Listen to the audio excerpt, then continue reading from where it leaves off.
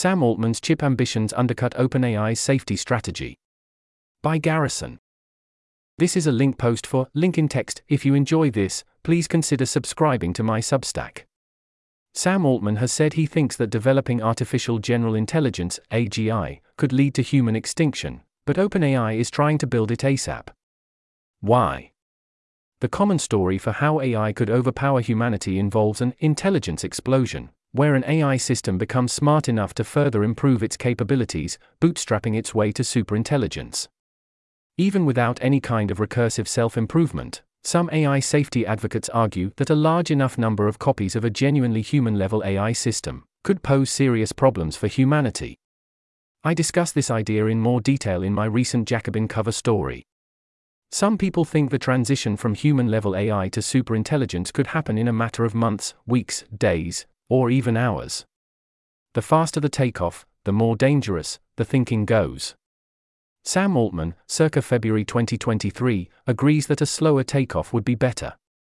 In an OpenAI blog post called Planning for AGI and Beyond, he argues that a slower takeoff gives us more time to figure out empirically how to solve the safety problem and how to adapt. So why does rushing to AGI help? Altman writes that shorter timelines seem more amenable to coordination and more likely to lead to a slower takeoff due to less of a compute overhang. Let's set aside the first claim, which is far from obvious to me. Computational resources, or compute, is one of the key inputs into training AI models. Altman is basically arguing that the longer it takes to get to AGI, the cheaper and more abundant the compute, which can then be plowed back into improving or scaling up the model. The amount of compute used to train AI models has increased roughly 100 millionfold since 2010. Compute supply has not kept pace with demand, driving up prices and rewarding the companies that have near monopolies on chip design and manufacturing. Last May, Elon Musk said that GPUs at this point are considerably harder to get than drugs, and he would know. One startup CEO said it's like toilet paper during the pandemic. Perhaps no one has benefited more from the deep learning revolution than the 31-year-old GPU designer NVIDIA. GPUs, chips originally designed to process 3D video game graphics, were discovered to be the best hardware for training deep learning models. NVIDIA, once little known outside of PC gaming circles, reportedly accounts for 88% of the GPU market and has ridden the wave of AI investment.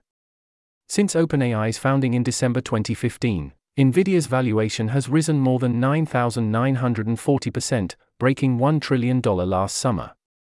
CEO and co-founder Jensen Huang was worth $5 billion in 2020. Now it's $64 billion. If training a human-level AI system requires an unprecedented amount of computing power, close to economic and technological limits, as seems likely, an additional compute is needed to increase the scale or capabilities of the system, then your takeoff speed may be rate limited by the availability of this key input. This kind of reasoning is probably why Altman thinks a smaller compute overhang will result in a slower takeoff. Given all this, many in the AI safety community think that increasing the supply of compute will increase existential risk from AI, by both shortening timelines and increasing takeoff speed, reducing the time we have to work on technical safety and AI governance and making loss of control more likely. So why is Sam Altman reportedly trying to raise trillions of dollars to massively increase the supply of compute? Last night, the Wall Street Journal reported that Altman was in talks with the UAE and other investors to raise up to $7 trillion to build more AI chips. I'm going to boldly predict that Sam Altman will not raise $7 trillion to build more AI chips. But even 1% of that total would nearly double the amount of money spent on semiconductor manufacturing equipment last year. Perhaps most importantly, Altman's plan seems to fly in the face of the arguments he made not even 1 year ago. Increasing the supply of compute is probably the purest form of boosting AI capabilities, and would increase the compute overhang that he claimed to worry about. The AI safety community sometimes divides AI research into capabilities and safety, but some researchers push back on this dichotomy.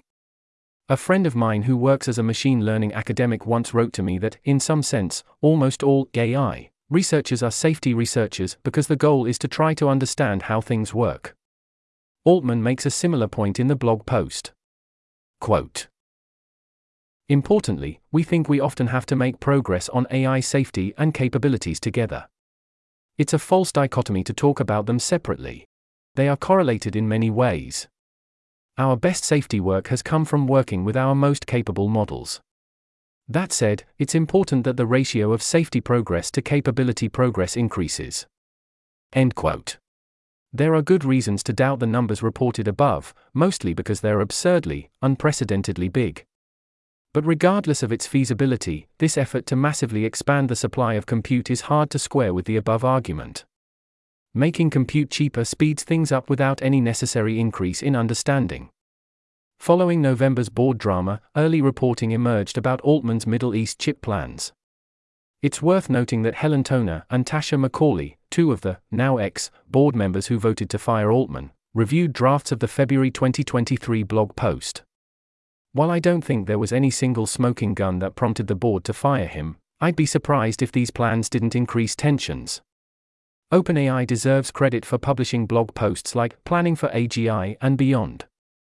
Given the stakes of what they're trying to do, it's important to look at how OpenAI publicly reasons about these issues. Of course, corporate blogs should be taken with a grain of salt and supplemented with independent reporting.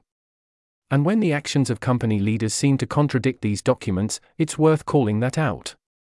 If Sam Altman has changed his mind about compute overhangs, it'd be great to hear about it from him. This article was narrated by Type 3 Audio for Less Wrong. It was first published on February 10, 2024. To report an issue or give feedback on this narration, go to t3a.is.